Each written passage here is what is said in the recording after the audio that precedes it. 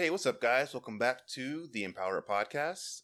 This is the podcast where we talk with people from around the industry on how they got in and their experiences, and also learn a bit about their life journey to getting to where they're at now. Um, so we have a special guest with us today, named Jake Travis.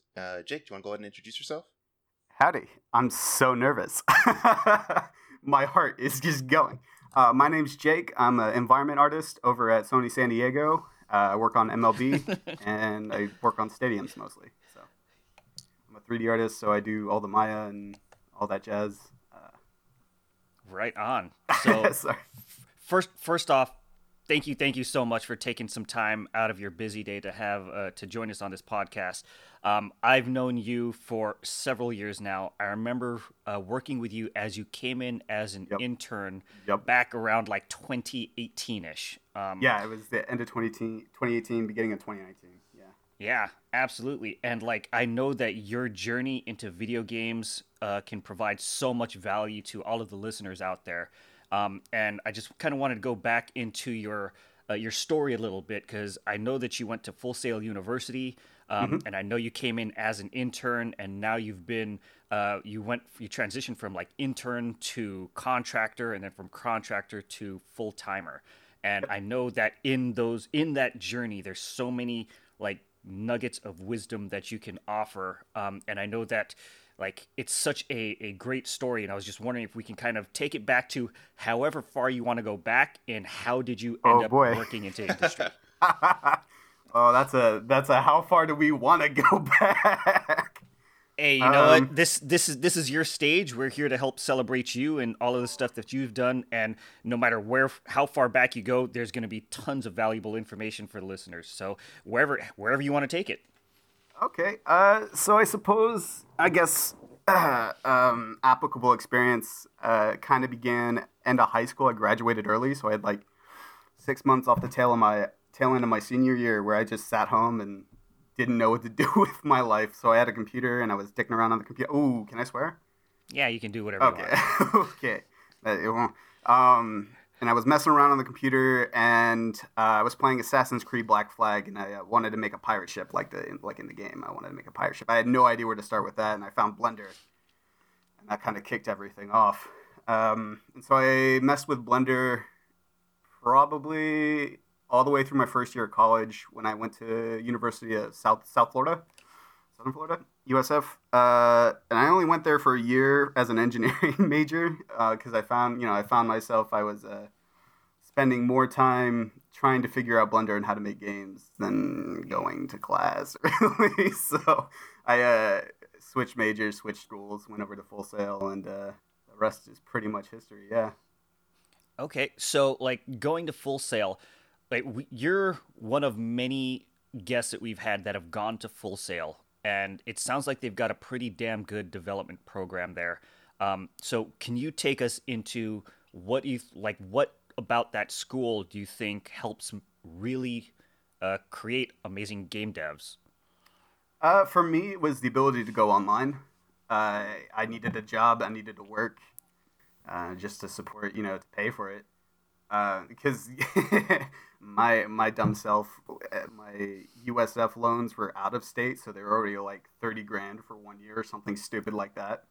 It was obnoxious. Yeah, so I really had to get going on that. So I could do the online program, and they send you, back when I was going, it was the Launchbox, which had like a bunch of art supplies, and then it had like a MacBook in it, and it had like all of the kind of tech. It had like I think it had the Wacom tablet in it. Mm-hmm. And so they send you a bunch of tech, but there was definitely the online that helped me stick through it and do it all, because I was working at a school as a lunch lady and doing like before and after care. So it was brutal work, but you can just I had breaks where I could just like for 10-20 minutes do some homework before the next shift started, and that helped a ton. Gotcha. And then okay, so you went to Full Sail. You obviously studied your ass off. You graduated, but before you even graduated, I think you had applied to the internship. I can't remember if it was while you were in school or after you had graduated. Could you kind of take us into that process, and how did that all happen? Yeah, so for the internship, I was I was in that part of the application process where you have your little student portfolio, right? And you are shotgunning your resume all over the industry just trying to see what sticks. And so it was just happened to be one of the applications that I sent out. And then I had graduated, so there was that 6 months where loans were coming due, right?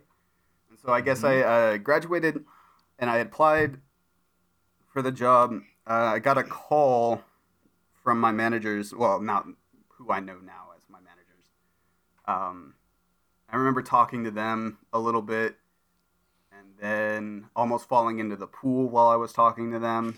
Yeah. And then I didn't hear anything for a couple months, and I got kind of down about it because that was like one of the first big callbacks that one of the first big people to call me back. Mm-hmm. And then I was on a little graduation present Hawaii vacation, and it was like 6 a.m. when I got the call. It was 6 a.m. there when I got the call to say, "Hey, do you want to be an intern?" I was off my chain the rest of the trip. Yeah. Right on. And then, like, oh my goodness, so many things to kind of unpack from there. One of the things that you mentioned is shotgunning your resume and your portfolio to all kinds of different companies. Like, tell us about how many were there? How many did you got back to you? What was that whole application process like? Oh boy. So, so when you're right out of school with no applicable work experience in art, so I'm an artist, I didn't have any relevant art experience. There's, especially in Florida, there's a lot of, you have Ringling down there, you've got Full Sail down there, you've got, SCAD is just right up in Georgia. So you've got so much talent in one little area that the job pool down there is just, it's non-existent. It came to the point where I was like, two things became very clear. I needed relevant work experience, and I needed to get out of Florida. Otherwise, I was never going to get a job. Because there was one company that did amusement park designs and attractions, mm-hmm. and their HR department's really good. They had one guy down there who would tell me what was wrong with my application, what was wrong with my portfolio. That if you want to work here, do these things, and we'll take a look at you. And that was really good. That helped a lot. The second thing, there was I got a call back for this architectural visualization firm down there, and I kind of shot myself in the foot on that one, where I went in and they showed me one of their products, one of their shots of their products, and they're like, "What's wrong with it?" And in the back of my brain, the artist just kind of kicked in, and I told them everything I thought was wrong with it. Never heard from them again. So I thought, okay, it's getting pretty clear here that the job market for what I do in particular is pretty competitive. Mm-hmm. So I took a tangentially related job as a t-shirt artist, and that job was my art experience for Sony. That's what I put on my internship or on my resume for my internship as my art experience. Mm-hmm. Okay, and that place was really cool. Yeah, that place was really cool. It was like a subway of t-shirt shops where people would come in and stand over your shoulder. So that really helped thicken some skin, and that is my takeaway from that spot was the thick skin, Okay. And then, so you had this job experience at a t-shirt shop, and one of those things, you mentioned building thick skin, for all of the artists out there that are kind of just getting their foot in the door, kind of learning how to become a professional artist. Why does that thick skin, why is that so important? Well, if you want to be in AAA and you want to be in a production artist, that's what you want to do, you can't be precious with your work. You can't get attached to it because you're not making it for you anymore, right? You're making it for an entity that's much, much larger than you, and on a project that, it's not your project. So when you go to learn to make stuff, you've got to just be able to shrug it off if your manager's like, that ain't chief. You can't get pissy and, get attached to your stuff. It's not going to do you. It doesn't serve you, So you really got to learn how to let the water just kind of fall off your shoulders and keep trucking, roll with the punches and do what you got to do. And that's Gotcha. that is the kind of the rule for AAA. Okay. They're not. Yeah. Sorry. Is that something that you only picked up at the t-shirt shop? Is that feedback that you got while you're in school, or did you just kind of naturally gain that type of insight?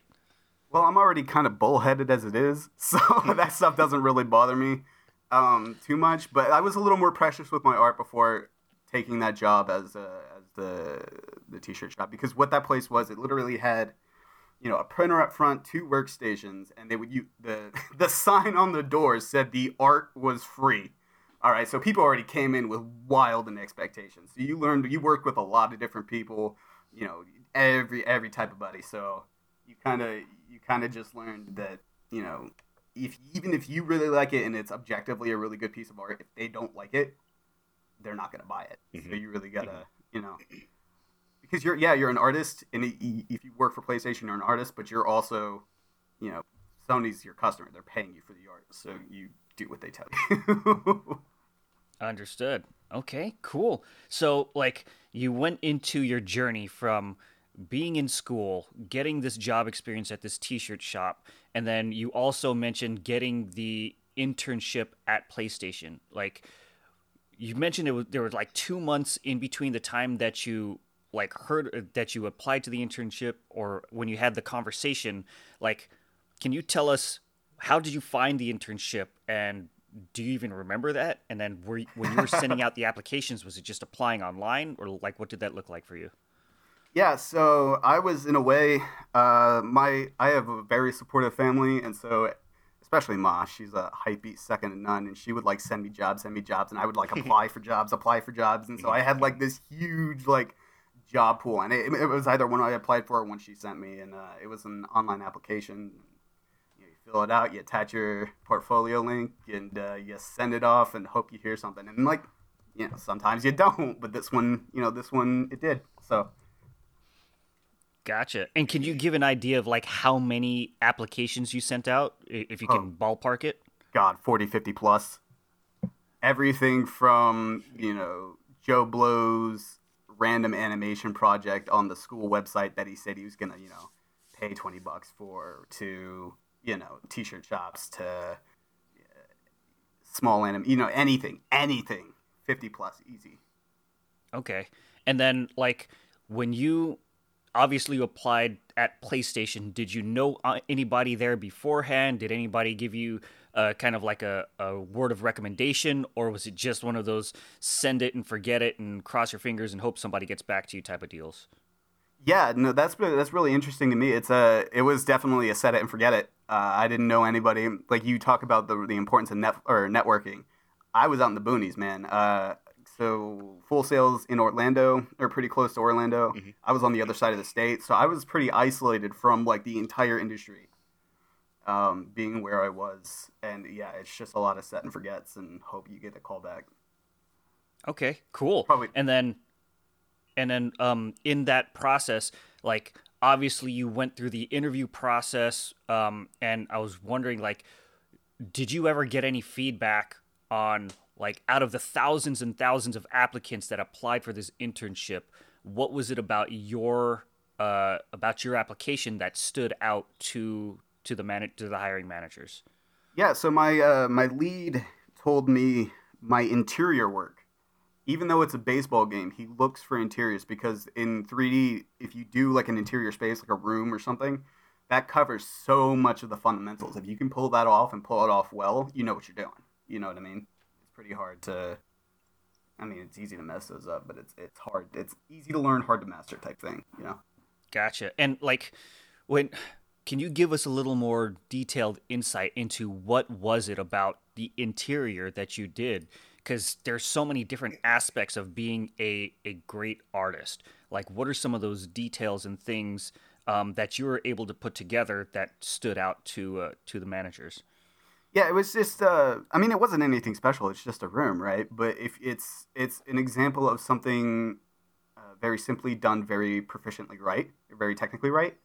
You know, so, and I can't speak for my managers, right? But. Mm-hmm.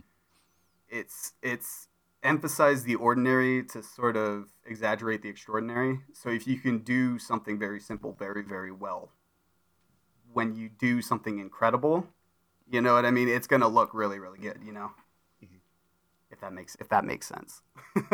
Gotcha. Okay. And like, is this stuff that you had been taught in your education at Full Sail, or is it something that you picked up naturally on your own? The philosophy of it, I kind of picked up on my own, but Full Sail had these. So every class when you do an online is a month long. So any subject you're learning, you do it in a month, and they had 4 or 5 portfolio classes where like that's what you would do all month is like work on a scene, you know. And so you had like 4 of those, and then you had whatever side project you were working on to kind of beef up your portfolio, right? And so that's kind of how that went. And then they would have like instructors that would like grade your work and your portfolio and give you feedback and stuff. And they covered a lot of the basics. I remember getting kind of frustrated with them because they would send me like YouTube links, Mhm. and I thought I looking back, like I got mad at them because I'm like, I'm paying for this education. Why are you sending me YouTube links?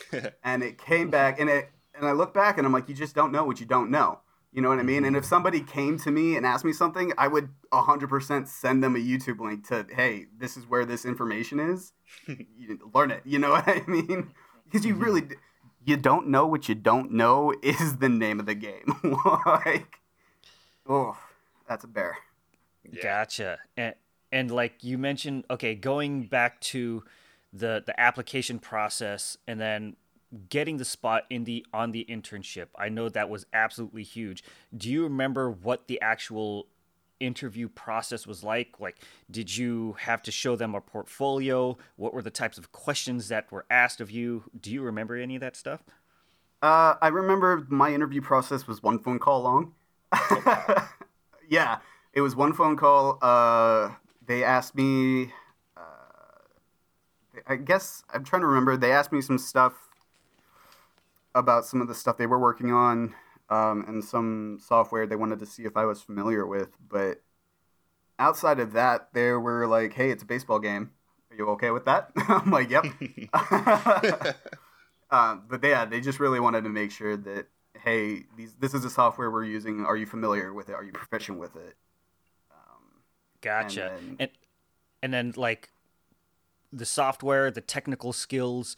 Obviously, they talked about a baseball game. Like, did you have any experience with baseball at all, or like, are you a passionate baseball fan or anything like that? What was that situation like for you?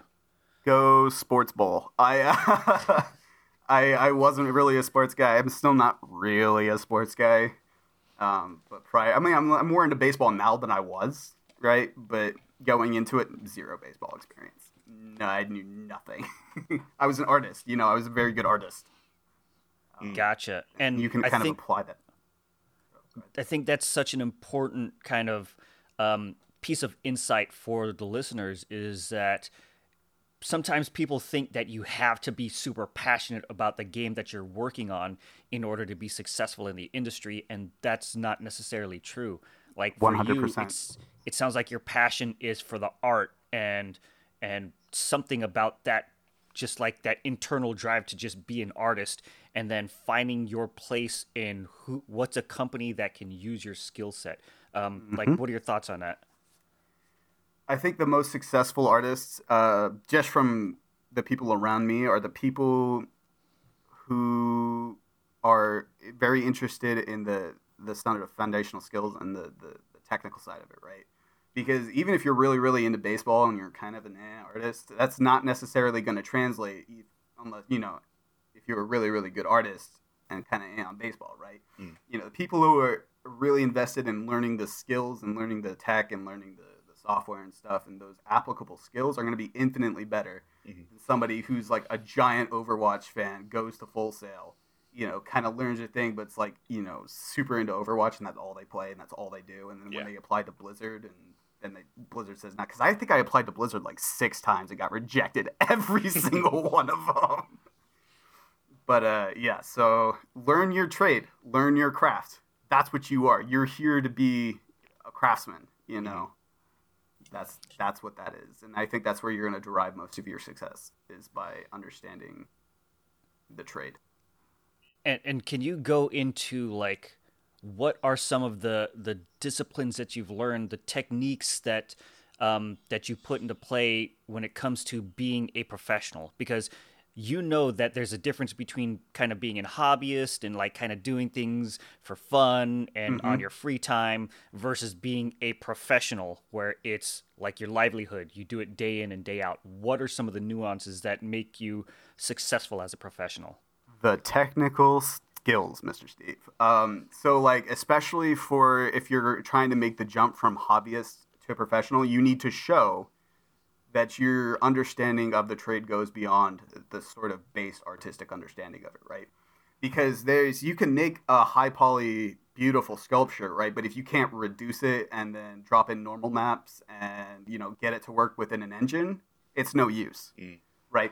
And if your portfolio is beautiful, you have all these rendered shots and all of these environments and characters, and it can be gorgeous. But if you don't put any of the technical stuff up there that shows you know what you're doing on the back end, then nobody knows, hey, what's going on here? You know what I mean? And that was one of the critiques I got from the place down in Tampa. They were like, hey, we don't see any of your UVs. We don't see, any of the tech. Like, we get that you have a base understanding of it, right? We know that you know how to texture. We know that you know how to, put polygons on the screen. But it's a lot of the more nuanced sort of technical skills that really push you to the next level, right? That really makes you the jump. So what's the best way to kind of show that off? Like, you applied it like Sony, you applied all these different companies. Did you work on games with Full Sail, or like how do you prove that you have the ability to get that working in the game engine? So it's really just showing the back end. So when you take your screenshots, you show your wireframe. Screenshots, okay. Show that it's it's just showing the back end, the work in progress stuff. The hey, this technique is really, really cool. Let me show you how I did it type thing. Sorry, was there a part 2 to that question? No, I mean, that was pretty much it. I'm just kind of curious. I mean, I know with certain disciplines, it's kind of hard to show off, hey, I can do game stuff without programming the game yourself. You know what I mean? Mm-hmm, mm-hmm. Yeah. Oh, and that's another thing. Yeah, learn to code. Learn some programming. That's going to be... Because I'm taking a whole Python course right now. Oh, really? Because you reach a certain ceiling of what you can do without code. Mm-hmm. And then the minute you can learn code, your sort of limits expand exponentially, right? Because then you're talking to the computer, and then you can make the computer do whatever you want, and that's pretty cool. So can you go into like why Python in particular? Yeah, so I was checking out on GitHub. There's this I can send the link. There's basically a 2-year free CS program up on GitHub. And they've compiled a bunch of information, and it's laid out like a course. And so the first course is Python. Yeah, Python for everybody. And it's 10 weeks, and you spend 10 hours a week, and it's 10 weeks, and you learn Python, yeah. But I'll send that over to you.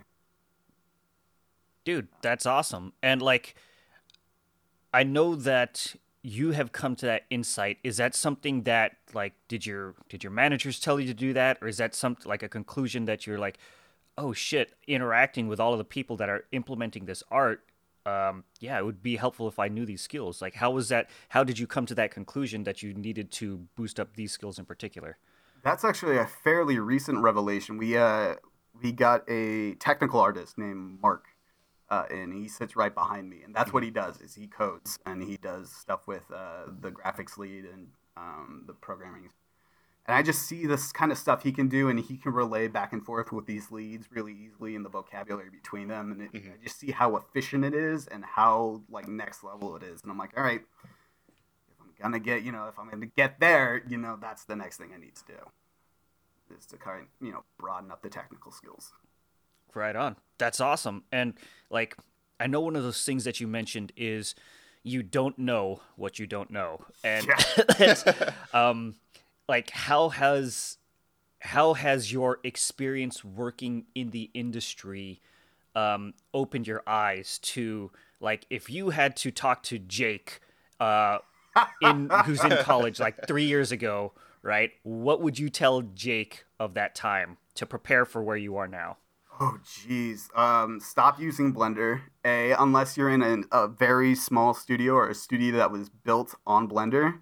Most of the industry uses Maya or Max. Okay. Get into Maya and Max. So one of the things I remember from Blender was like, there's a process called UV unwrapping, which is how you take the geometry and you put textures on it. You tell the program. It's like those little chocolate Santas, and you unwrap the foil off the chocolate Santa. It's the same idea. You take it, you unwrap it, and you put the textures on it. When I was in Blender, I tried everything to avoid this process because I was just terrified. It just looked big and scary, and I'm like, UVs, I don't want to. No. And that's kind of my base reaction for a lot of things, and I really got to stop doing that. But yeah, you just really got to learn the workflow. Like if you went onto YouTube and looked up like 3D workflow or like how to make a 3D workflow or something like that, you just gotta learn it, man. You gotta you gotta get in, you gotta get your hands dirty, you gotta do the stuff you don't want to do. Gotcha. Okay. Man, and just being able to provide that insight to a younger version of yourself. That's why this podcast can be so valuable, because there are people that are like where you were 3 years ago. And then like part of this is like getting into what's the mentality of a professional. Like we kind of dug into this a little bit. Having thick skin, like if there's a top like three skills, a top three list of things that you would recommend for somebody that's looking into the industry, what would that be for you? Learn how to balance your personal life. That's very important because the industry is going to run you ragged. It's gonna there's trains to keep on time, there's people to make happy. Learn how to balance your personal life. Eat well, exercise, do all of this stuff, because in the end, it's going to benefit you greater than probably anything else. The second thing for just professional mindset is we got trains to keep going. Whatever you need to do to keep those trains on time, you do it. You know what I mean? It's no longer, it's getting late. I'm kind of tired. This project, you could. No, if it needs to get done, you need to get it in your head that you got to get it done. And then the last thing is the thick skin. You just got to let it roll off your shoulders. You're here to serve a purpose. They're not here to coddle you. You know what I mean? Like, obviously, if you're on a good team, they're going to help you develop. And my team has done that with me. Like, I was rough coming in as an intern. My team, I have the best mentors. Keo and Chris, those guys have my back. And I've developed so much as an artist from being in this position and, like, having these people. But it's also, hey, you've got to learn, but we also got to get this stuff in, and it needs to be good, and you can't be precious about your work. Let's go. Yeah.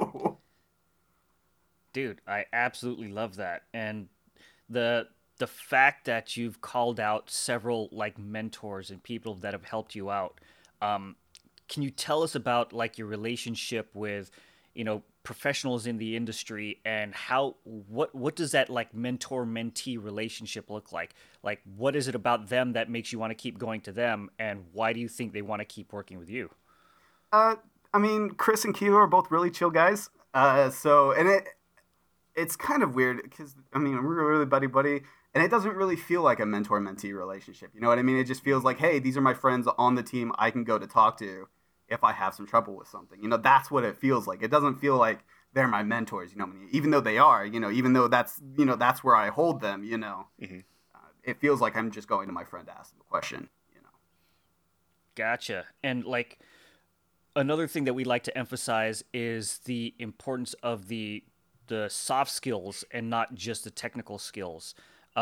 You've obviously been a professional in the industry for a while now, and you've seen how, just being able to interact with others, why that's so important, right? Can you go into your experience with that? It's a lot easier to catch flies with honey than vinegar, right? So having a good personality, just being happy and friendly, and you're here to do a job, you're here to be helpful, you're here to do something. So if you can carry that kind of energy with you, that kind of mentality, like be helpful, be good, be positive, those kind of things really, really help in the industry. and I'm not sure if you've noticed how like small the industry can be, Oh but yeah. I'm sure you've noticed like people have reputations that they carry around with them. You've come across people that have worked all across the industry from probably like Xbox, Nintendo, Square Enix, and like, can you talk about how small the industry is and like the people that you've been able to interact with because you've just been in the industry for three plus years? Like, what's that been like for you? Yeah, it's we actually had an example of this recently. One of the interns that came into our studio, he did his internship, did his contract, did his first year on contract, and then went to move to Valkyrie, which is a support studio. But it's kind of weird because now there's somebody that I know that's out there on another project. You know what I mean? Mhm. That's kind of a weird feeling. But then like, you talk to like Chris. Chris is a good one because when I started as an intern, he was the first person I think I've ever been starstruck by, because he worked on one of the games. He worked on a game called MX versus ATV that me and a buddy played when I was a beastie, when I was a wee beastie. We played that game like religiously. Like I would go to his house, play it. And so I came into internship first day, and I was asking everybody their kind of history. And Chris goes, "Oh, MX versus ATV." My jaw hit the floor, dog. And it's crazy. Like, these people have like such history to them. The leads, everybody, the seniors. They have so much history to them. It's fun to listen to them like talk. Like I was talking to a buddy, and he was talking about like the old Voodoo graphic cards, like from way back in the day, and that was just so much fun to listen to. Love these guys. And like you. Sorry, I Sorry. derailed the question. So no. Keep going. Oh, that was the end of the what I got there. Okay. Sorry. And then, like, one of the things that you mentioned is that you were talking to somebody and you kind of got starstruck because you Yes. realized that he worked on a game that you had enjoyed so much as a kid. But I'm sure there's a point where you were like, "Oh shit, this is a human being, right? This is just Yeah, a dude. cool guy." That's the weirdest thing. Like when you go to lunch with these guys, and you're just like, oh, they Yeah. have families. Yeah. They're people. You know what I mean? Like Chris will sit and have a conversation with me, and I'm like, he is talking to me, just like another person, and I'm like, oh. And I still to this day, like I'm 4 years into this MLB thing, I still walk around some of these guys like, ooh, like Dory May playing in the background, right? But Dude, that's one of the things that I love is that, one, realizing that there's so many like amazing people that we're around that have created these games that we've grown up and love, and then but part of this is seeing that they're human beings, and not that it's like bringing them down, but just kind of giving me the insight that, hey, I can do some pretty cool stuff too because I'm a human being. I live, I breathe, I eat just like this other person, and it's just something about, okay, what is it about them that I can learn from? Because it's not like they're superhumans. They're not like they're not they don't have superpowers, right? They're Right. not these big heroes that sometimes we can make them out to be in our own heads. So it gives us like the confidence that we can do it ourselves. So like, can you give us some more examples of how like those aha moments that you've had with regards to your journey in the industry? Yeah, so I'm a really firm believer that anybody can do anything if you bang your head against the wall long enough. Yes. There's nothing you can't do if you honest to God just try.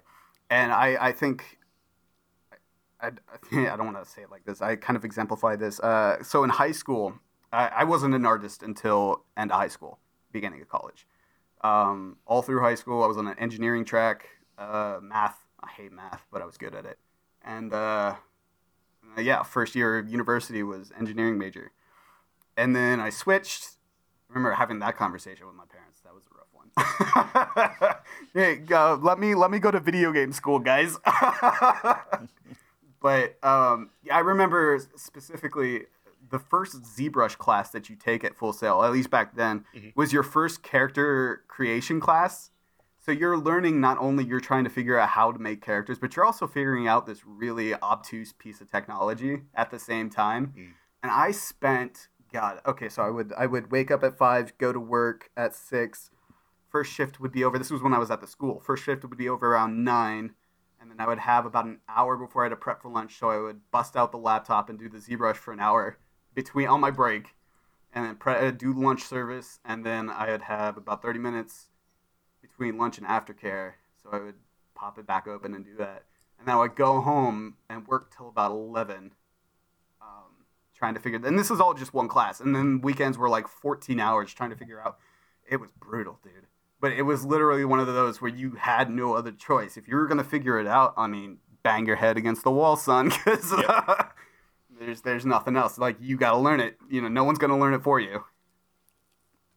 That's a hard lesson to take into adulthood. No one's gonna learn it for you. Isn't that the truth? And like something that a lot of people don't understand is that when it comes to being a professional, like, there's so many different like challenges that you have to overcome that are not part of the, you know, it isn't readily known, right? Like, people will see the finished product. Oh, you're working in video games now, and then, but they don't see all of the challenges that you've had to overcome, all of the difficulties, all of the, you know, the ups and the downs. Yeah. Like, what are the things that help motivate you in those moments? Because I'm sure that there are some challenges that you came across. Like, what are some of the things that stick out in your mind? Oh, jeez. Sorry, could you repeat a little bit of that? I got lost in the question. It's like, what are some of the challenges that you've had to overcome, and then how did you do it? Like, because in these moments, like you mentioned, being an adult, you don't always have somebody to walk you through step by step how to get through it. So what's it been for you? That's the biggest challenge. I'm going to say it. The biggest challenge for me is to show up for myself every day. There are some days you just don't want to do it. You know what I mean? Get out of bed, do anything. But you really got to, especially the older you get. Maybe this is just because, you know, you really got to. It's a battle, man. It's a struggle. Games. I thought the games were always fun. But 90% of my problems I solve with coffee. You know, just drink the coffee and Dude, I remember you telling me about that. Yeah. Just drink the coffee and do the work, man. And that's a lot of it too. Like, a lot of the downs, there's just the sheer amount of workload between school and work, and it's there's just something that you got to have, you know, in your gut. My folks call it a gut check, where you just got to put your head down and do the work. And that's hard. That can be hard sometimes. You just stay focused like that. And in that focus, there are a lot of, like, sometimes you got to make sacrifices, right? Like, part of the problem is, like, when people want to get into video games, they think it's, oh, I'm just going to play games all day and people are going to pay me for that.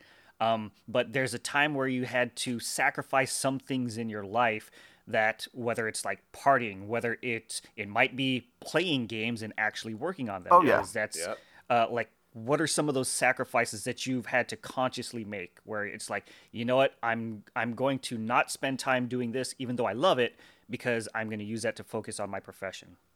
Yeah, so I have to make a conscious choice to have a bedtime every night so I can wake up on time. That's a sacrifice you need to make, because I will sit here at my computer till 2-3 in the morning and work on stuff. That comes back to balance your life. You know, that's something my ma tries to. I have a hard time doing it, but ma tries to drill that in my head.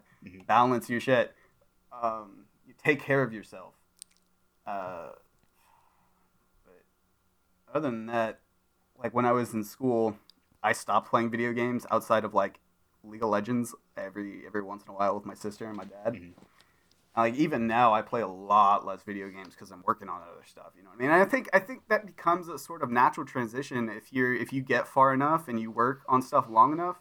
You kind of find that you derive your enjoyment in a different way than you think you would. So, like, when you enter the industry, you kind of derive your enjoyment from, like, playing the games. And, like, if you're like me, I go into YouTube and I learn all the lore about the games and I, you know, do all this stuff.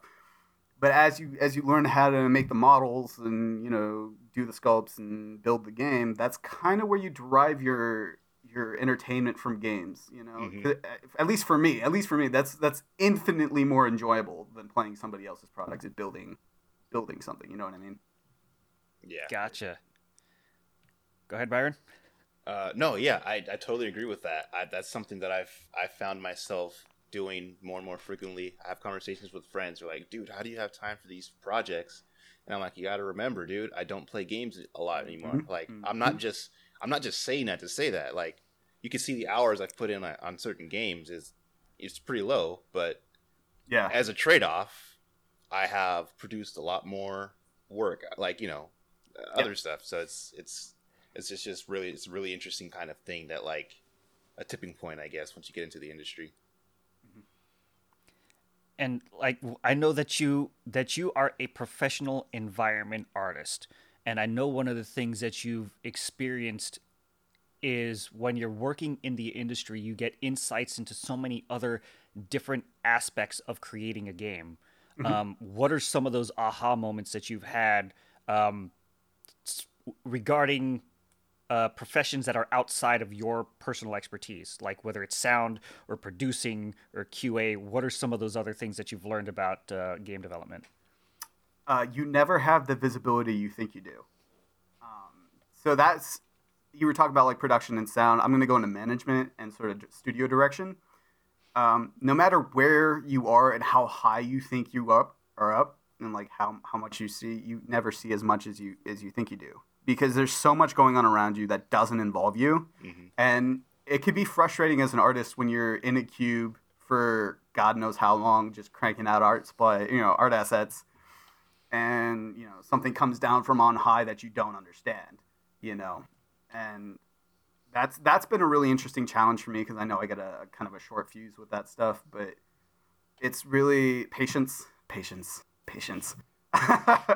But from I learned a lot about like the production side of things, so I took some agile trainings, and like I'm friends with Lauren, cool, who's like king of producers, so he has a lot of really interesting insights too, just on how things happen in the studio. Like, one of the things I learned about agile that really opened my eyes to how things work higher up in the studios is, one of the key bullet points is wait as long as responsibly possible to make your decision. Because the longer you wait, the more information you have, the better your final decision is going to be. And the key word there is responsibly, right? So and that's where things get a little, people get frustrated and antsy, but it really helped, understand why things happen the way they happen, Gotcha. And then, like, going back to aha moments in the industry, what are things like, I'm sure you had an idea of what you think it's like to work in a video game company. What were some of the, oh shit, I didn't expect that to happen, like, after you actually got in? I mean, I'm trying to think. Like, there's a very the technical side of it, right? It all comes back to the technical side. You're so much more ingrained in the tech side of it than you think you will be. So even if you're like an environment artist, right, and you think, hey, my day is going to be go into the office, make some pretty art, go home, submit it and go home. You quickly realize that, hey, it's go to the office, make some pretty art, put it in the engine, do the light maps, and then when you go to look at it on the dev kit and it's broken, and you got to figure out why it's broken, and then you got to go into the back end tech of that. You know what I mean? The sheer technical aspect of it, I was not prepared for, and in many ways, I'm still not prepared for. That's why I'm taking like the Python classes, right? So I can like better equip myself to deal with this shit. Dude, I absolutely love that. And like, so many, there's that kind of idea that everybody has of what it's like to work in video games, but when you actually get into it, it can be something completely different from what you expected. So thank you so much for giving us insight into that. Part of this is like, okay, now that you are a professional, what are some of the things that you love the most about working in video games now? I don't know, man. The snacks. They got snacks up in that street. Snacks are pretty you were there. You were there. The kombucha, hell yeah. No, I really like just going in. I like seeing everybody, damn it. It's been a while after the COVID and stuff, but people are starting to come back, and I really enjoy just talking to everybody, because everybody's got like such a different view on things, you know what I mean? Like, I like talking to Andrew in the office because he's got a really kind of technical mind on things, and I really like talking to Kojo because he views things on like such a different way than I do. When I talk to him about games, he comes at me like sideways. Coach and I'm like, make you think. Yeah, he does. I love talking to him. I don't get to very often, but every now and again I see him and I'm like, hey. Man, that's so cool. Just the community of it, the people, you know, and playing with the toys, man. Obviously, the nice rigs, playing with the nice hardware that I wouldn't normally afford. That's pretty fun too. So. And like, I know that you mentioned the community aspect of working at PlayStation, and one of the things that I loved about that is I felt that the people around me genuinely cared about me. And that's something that I got at PlayStation that I hadn't had at any other job previously. I'm wondering if you had the same experience, or like how does the community at PlayStation differ from maybe employment that you've had elsewhere? Well, when you go for a job like PlayStation, you're there because you want to be there, and then you've made some great strides to get there. Right, a lot of jobs. If you're in a job that's just a job that you're there for money, there's nothing holding you there. There's no reason to be like bright and peppy when you go into work if you're just there for a paycheck. If you don't like it, you know what I mean. Mm-hmm. But when you get to PlayStation, you're there because you want to be there. You're there because you've made life choices that said, "Hey, I'm going to learn these skills so I can be helpful to this team, so I can do this particular thing." And when you have that kind of mentality going into work every day, like, hey, I'm here to show up, perform, and be a part of this team, that's an entirely different mindset. You know what I mean?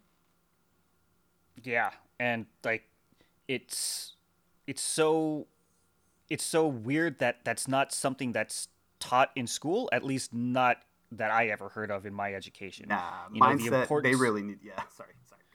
No, it's all good. Like just the mindset, like like being passionate about what you do, like, and having that drive. And I was wondering if that is something that's just unique to my personal education, or do you see any difference in yours? Like, what was that like for you and your educational process? Well, there was definitely no like mindset training, right? And I feel like that's a lot of like, that's a big educational hole, right? It's just like mental preparedness and like, just that sort of positive thinking. Like, they teach you when you're coming up in high school, and I remember this because you have the bell. It's basically a factory bell that tells you when your shift ends. You know what I mean? And they teach you, they give it to the U.S. education system. They teach you how to put your head down, do your work for your amount of time, and go home, But yeah, at no point do they be like, hey, if you're super passionate about something, you should probably... No. The whole time was like, grow up, get a job that's going to pay good, and, do your thing. Mm-hmm. But yeah. And you mentioned like mindset, that can be such a nebulous term. Like, what does that mean to you?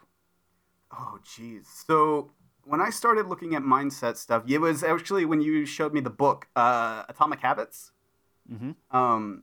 Or it was either Atomic Habits or Habits of Highly Effective Artists or something like that. 7 Habits of Highly Effective People, maybe? Yes, that one. That one. I've never heard that one before. So it's weird because you can go, and I went a long part of my life without really giving too much credence to what's going on up in my head, you know what I mean?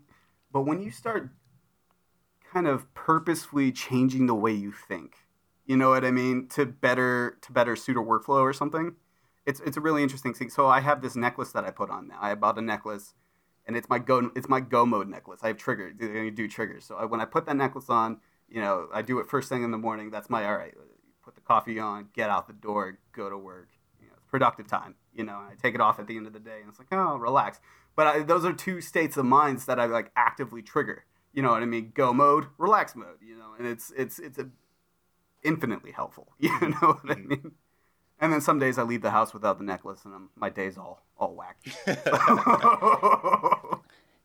Like, I'm so curious about like that specific thing. Is like, how did you learn like a necklace for you? Because I'm sure everybody else has their own unique. Oh, that's triggers. A whole last story. Yeah. Go for like if you wouldn't mind providing some insight. Like, these are some of the little nuances that I think so many people could benefit from, because that type of thing isn't something that they teach in school, at least not to my knowledge. Yeah, so in my family, we have this thing called the bag of rocks. if you are gifted a bag of rocks, you are protected, you are blessed, you are, my grandmother on my mom's side gave my dad, a paratrooper, a bag of rocks. He jumped out of planes for 20 years, he's fine, right? My sister, when I moved to California, gave me a bag of rocks. You're protected, you're blessed, you're good. In that bag of rocks, there's a bunch of different rocks. The ones that stood up to me were onyx and tiger's eye. My sister had a little pamphlet paper that told me what each one we were supposed to do, a little white girl magic, whatever. So I found the ones that I really, really liked, and I bought a necklace that had them on there, and, so I wear that every day. I have the bag of rocks in my backpack that I take with me every day. So it's just something that, like, for my family, like a family thing that I took. And I'm like, okay, what can I, this thing that I can use to, make myself better. That sounds so much like something that professional athletes do. Like, I'm sure we've seen like movies where each like professional athlete will have their own specific routine in order to kind of get them in the mode to perform. Like certain boxers, you'll see that they do a little prayer, or a certain sequence of exercises. If you've seen Michael Phelps, before he went into a swimming competition in the Olympics, there's like a certain routine that he does mechanically every time that kind of puts him in the mood. Is that the same thing for you? It's triggering. It is purposefully triggering a certain mindset, a certain way of thinking that's going to help benefit what you're about to do. You know what I mean? That's exactly it. All it is a trigger that tells you, hey, it's go time. You know what I mean? That's all it is. And it makes a world of difference. If you can actively, channel certain mindsets, certain grind sets, then, I like that. Then you are infinitely better than somebody who can't. So like, there's this thing called flow state in artists, or in just general. And I think my lead told me that somebody who can access flow state for 3 hours will get more work done than somebody who can't access flow state and tries to work for 8. I agree. You know what I mean? I agree. And that was that when he said that, it became very, very important to me to, figure out how to be able to trigger that, when I needed it. And thus the necklace was born. Dude, that is awesome. Really quick, can you go back into, you mentioned flow state. So for those listeners that don't know what flow state is, can you kind of explain that? Yeah, so flow state is there's actual like scientific terms for it, but it's just when you get like really, really engrossed in what you're doing and you become far, far more productive by virtue of being engrossed in what you're doing. Right. So what you're working on is so important. Like, to me, it just becomes like, if I'm building something, I'm just building something. That's all that's on my mind. You know what I mean? That's all I'm focused on. The world just kind of like beyond the screens, it just falls behind, kind of mutes itself. And then you come out of it and you get a little pounding headache in the back of your head for about 15 minutes. Yep. But that's the best way I can describe that. Sorry. So it kind of seems like when you're playing a game and you're engrossed in it so much that time just flies. Yes. And then you open your eyes and next thing you know, it's like 6 a.m. and oh shit, I've been, 15 hours into this game. Is it similar to that? Yeah, so imagine you're going into a team fight mid in League and, it's all the towers are down. It's a straight shot to the Nexus. You are engrossed. You and your team are like in it, right? There's nothing that could have, your house could catch on fire. And you're still going to try and, topple the Nexus, get the dub, right? It kind of feels like that, yeah. Awesome. Absolutely love it. And then, like, I kind of want to touch base on that thing that you talked about, bag of rocks. Like, that seems like such a cool kind of, like, trigger for you and your family, and it's something that you guys have built into your family culture. Like, can you go back into, like, what's the origin of that story and how did that come about? Yeah, so the first I heard about it was my grandmother giving my dad the bag of rocks. That's where it originated for me. Mm-hmm. And yeah, he was a paratrooper jump master, soldier. He got deployed all the time, but man's fine, clean, right? He got out, he's got his pension, he is protected. And then I didn't even realize I got bagged or rocked until like months later. Like, my sister sent it to me for my birthday. And she sent one to me for my birthday, and then I didn't realize until a couple months later. I'm like, hey, did you bag of rocks me? And she's like, yeah. I'm like, okay. And did she select a certain rocks to put in there for you, or did she just like grab a handful from, I don't know, from a canyon and throw them into a bag, or was it like specifically designed? Yeah, it was like onyx and tiger's eye, and there's a bunch of them. And there's like magnesite, and I don't know all the ones that are in there, but they all do something, right? Like it came with she sent like a little printed paper that told me what they all did, but I haven't committed them to memory. But they're all special rocks. Dude, I love it. Like mindset, discipline, passion for what you do. Yeah, these are all very important elements of being a professional in the industry, in the video game industry. And I just want to say, like, thank you so much for sharing your insights with us, because, like, this is stuff that without this, we would have never known these amazing things about Mr. Jacob Travis. Mr. Byron, anything else? No, man. I'm just I've been sitting back, kind of just enjoying listening to your story, because I've known you for a few years, but I don't think I've ever really...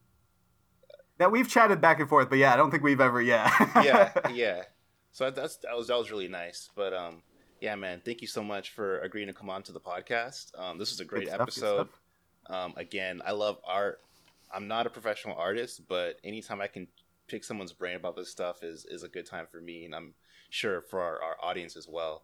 And so as we near the end of the episode, are there like any last parting words of advice you'd like to give to our audience? Like specifically, I'd like to... the internship, and what were you gonna say?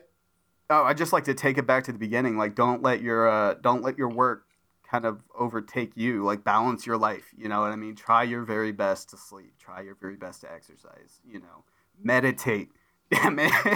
Let your brain be still for a little bit. You know, because we live in a world where it's go 100% of the time. Sit and just be still. Balance. Yes. Take care of yourself. Because, that career is going to be all fine and good until, you're not taking care of yourself and you keel over. And now your career's over here. So, dude, that's awesome. That's something I've been learning too at my new workplace. So I'm glad you kind of highlighted that, brought some attention to it. And lastly, too, where can people find you? I'll post your LinkedIn in the description, but do you have an art station or anything like that, or do you post your stuff I'm online? actually super distant from social media. I don't like it at all. So I have a LinkedIn, but if you see me on social media or see anything that has my name on social media, it's probably out of date.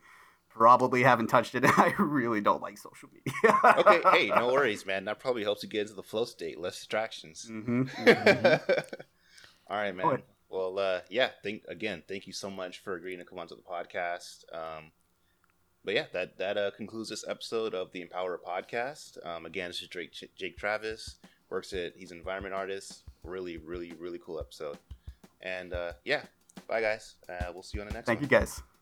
Thank you.